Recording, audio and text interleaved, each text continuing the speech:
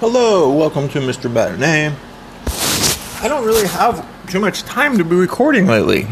I sometimes have a couple hours at a time, and then that gets divided in half, and then I have a little bit here or there. So, I've been trying to do a little bit more audios, but let's see what we can do. My goal right now is to do January of a specific year. Talk about all movies released, let's just say in January 1989. I would do these later years, such as, any year, I guess, 2015, 2016, 2017, 2018. I really just have more negative things to say. I just, it's not that I'm not familiar with them. It's just, I don't really like or want to discuss them, I guess. So, keeping things as straightforward as possible, we'll do just a brief discussion on movies of 1989.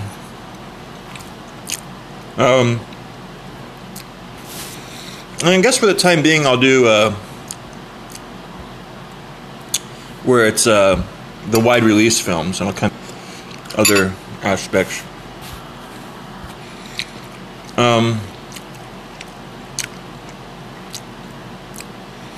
The movie I've heard about on the internet a lot, or on the YouTube, more specifically.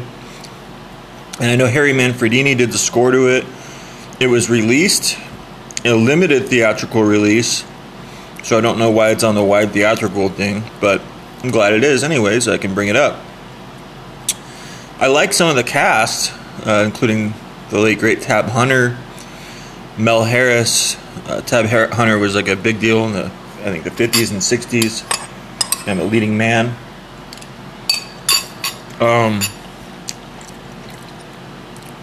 Mel Harris was on 30-something, the television program.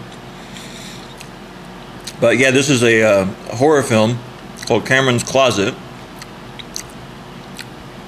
I'm not overly sure of the plot. Don't really want to know too much about it. But it's about, I think, a boy that's disturbed in some way, or maybe some crime or something that happened. The next one, so this is movies that were released in January for real. I remember seeing the preview for this film when I was in the theater. To see a movie that was released late in 1988, maybe Dirty Rotten Scoundrels or something like that, and I'm not sure. But, released in the Philippines is Alien from the Deep. The American title of the next movie is Deep Star 6.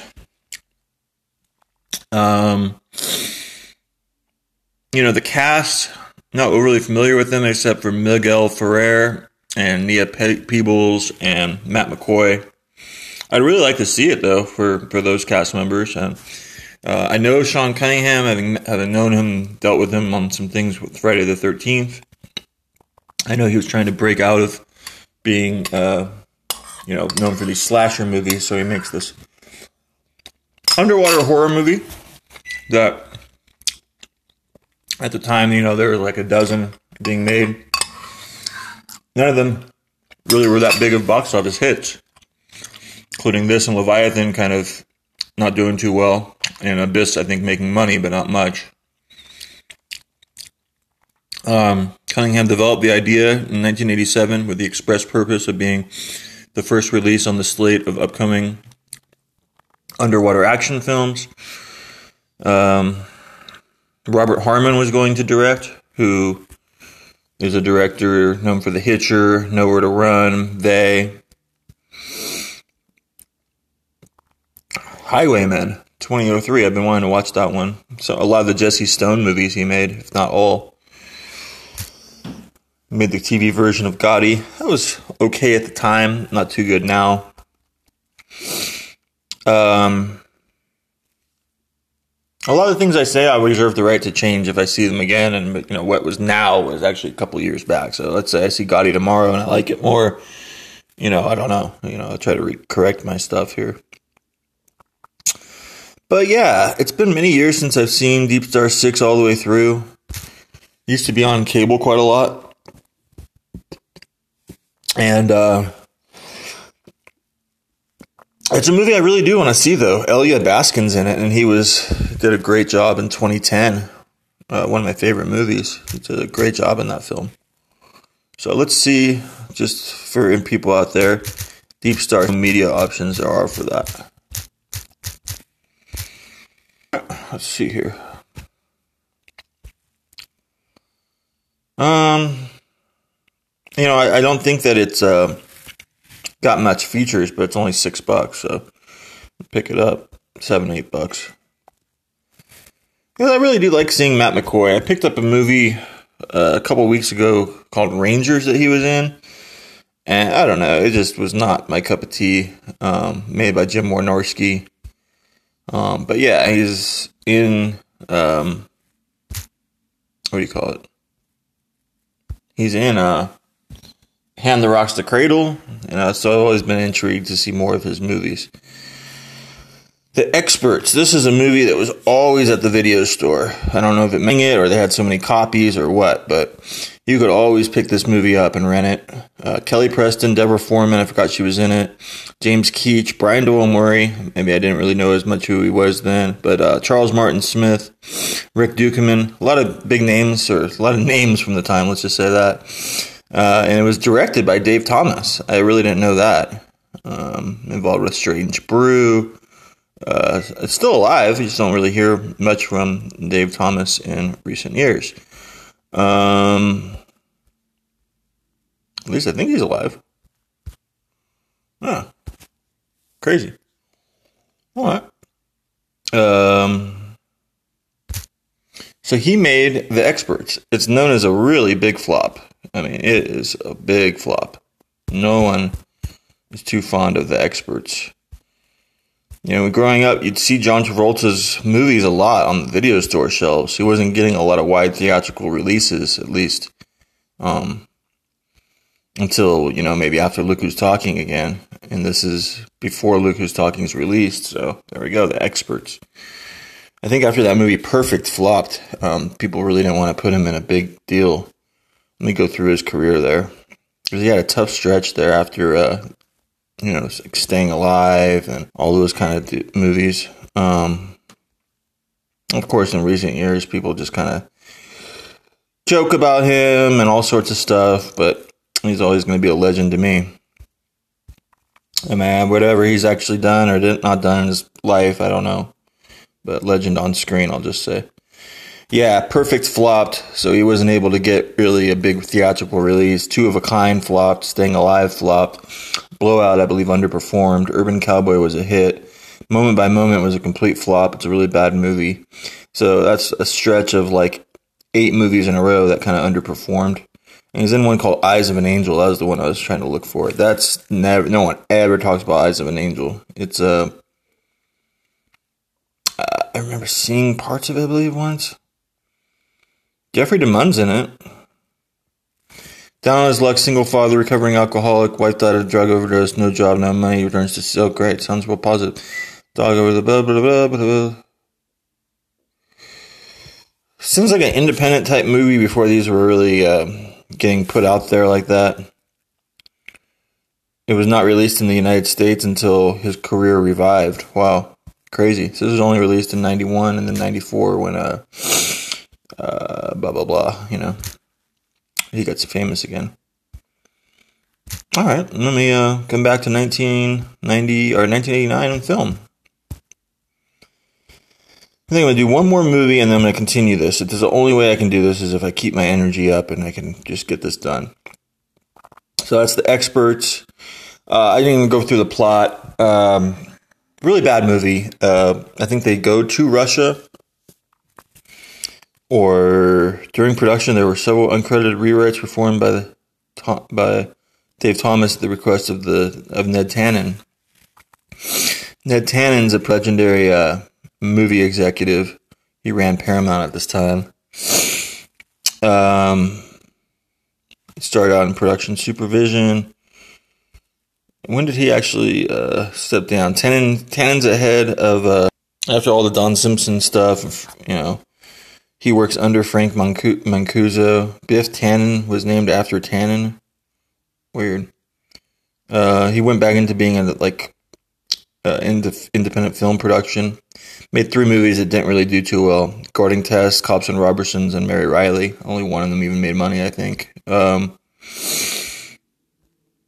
yeah, I mean, this guy resigned in 1988. So he was, for 4 years, in charge of Paramount, and a pretty good, that was a pretty good little era for them. The mid-'80s. He greenlit Ghost, I guess. So on the Soviet Union, it just sounds so stupid. It's such a dated concept, but I wouldn't mind, looking at it just for the production design and the characters and everything like that. But yeah, that's the experts. Basically, people are infiltrating governments by pretending they're spies, and some small town America is taken to be a Russian type place. I'm not describing it that well, but it's very implausible. As you watch it, you're like, what the fuck? But I reserve judgment. I reserve the opportunity to see it again and change my opinion. Gladden Entertainment produced the next one. Now, Gladden Entertainment, David Begelman was in charge, and he ended up, he died, just say that much. He died in a kind of odd way, and he had produced and been in charge of United Artists, MGM, but he takes a lot of these projects with him when he goes to, or he doesn't take projects with him. He goes and starts his own company in the mid-'80s, Gladden Entertainment, which goes and makes Mannequin, Weekend at Bernie's, Short Time, Mannequin 2 on the Move. Those last couple ones didn't help him too much. Sued Canon for something in the 80s. MGM holds the rights to some of his stuff. So he's sad the way that things didn't go well with Gladden, is what it says, and did some things to not be around anymore. Michael Tolkien was the screenwriter of the next one. It's Gleaming the Cube. He's kind of an ass, or he's kind of like whatever. I don't know much more about him than the perception that he gives off, and the things he said sometimes about Robert Altman. I believe him to be kind of an ass, and in dealing with him in brief times, I feel that he's kind of an ass at times. But no denying the talent. I mean, directed or adapted Gleaming the Cube. He adapted a really underrated movie called The Rapture, and he adapted his own book, The Player, into a movie that was directed by Robert Altman. Now, Gleaming the Cube was right before Christian Slater became more famous, called also A Brother's Justice and Skate or Die. Wow, weird. The video game. Challenge to Win Again was the Philippines title, which I don't know why they keep doing that. I don't know why they keep telling me what Philippines called things, but okay. The director made The Last Dawn and Ruby Cairo, which is a good movie. Last Dawn, the TV movie, and The Last Witness. So I feel this should have been maybe a bigger film for him. He also made Burke and Wills a couple years before that, which is a film, and then Francis. Burke and Wills is an Australian adventure drama. So, Gleaming the Cube, brother of Christian Slater, is Vietnamese and dies, and he's trying to piece it all together. A lot of professional skaters are in it. Underrated character actor Max Perlich is in it. I really do like it. I want to get the DVD because it says it has some Easter eggs in it. Weird, interesting. There's an Easter egg hidden special feature on it. Ed Lauter, effective in it. Tony Hawk. Filmed in Anaheim, filmed in Irvine, filmed in Westminster, filmed in Inglewood. They really have the detailed locations pretty well. I'd really like to get this one. I don't own it, I don't believe. So I got to get that just for the special features thing. So with that being said, we covered a lot of ground here. Covered a couple movies that were released in January of 1989. I'll try to pop back on here and do that and go into the month of would that be, February. And, to really get into a lot more details on all this stuff. I really do find this stuff fascinating, and I'm really excited to see what other movies I can discuss, what other things I can point out. And thank you always for tuning in. Thank you for being a part of everything here at Mr. Matinee. I appreciate it. And until next time, bye for now.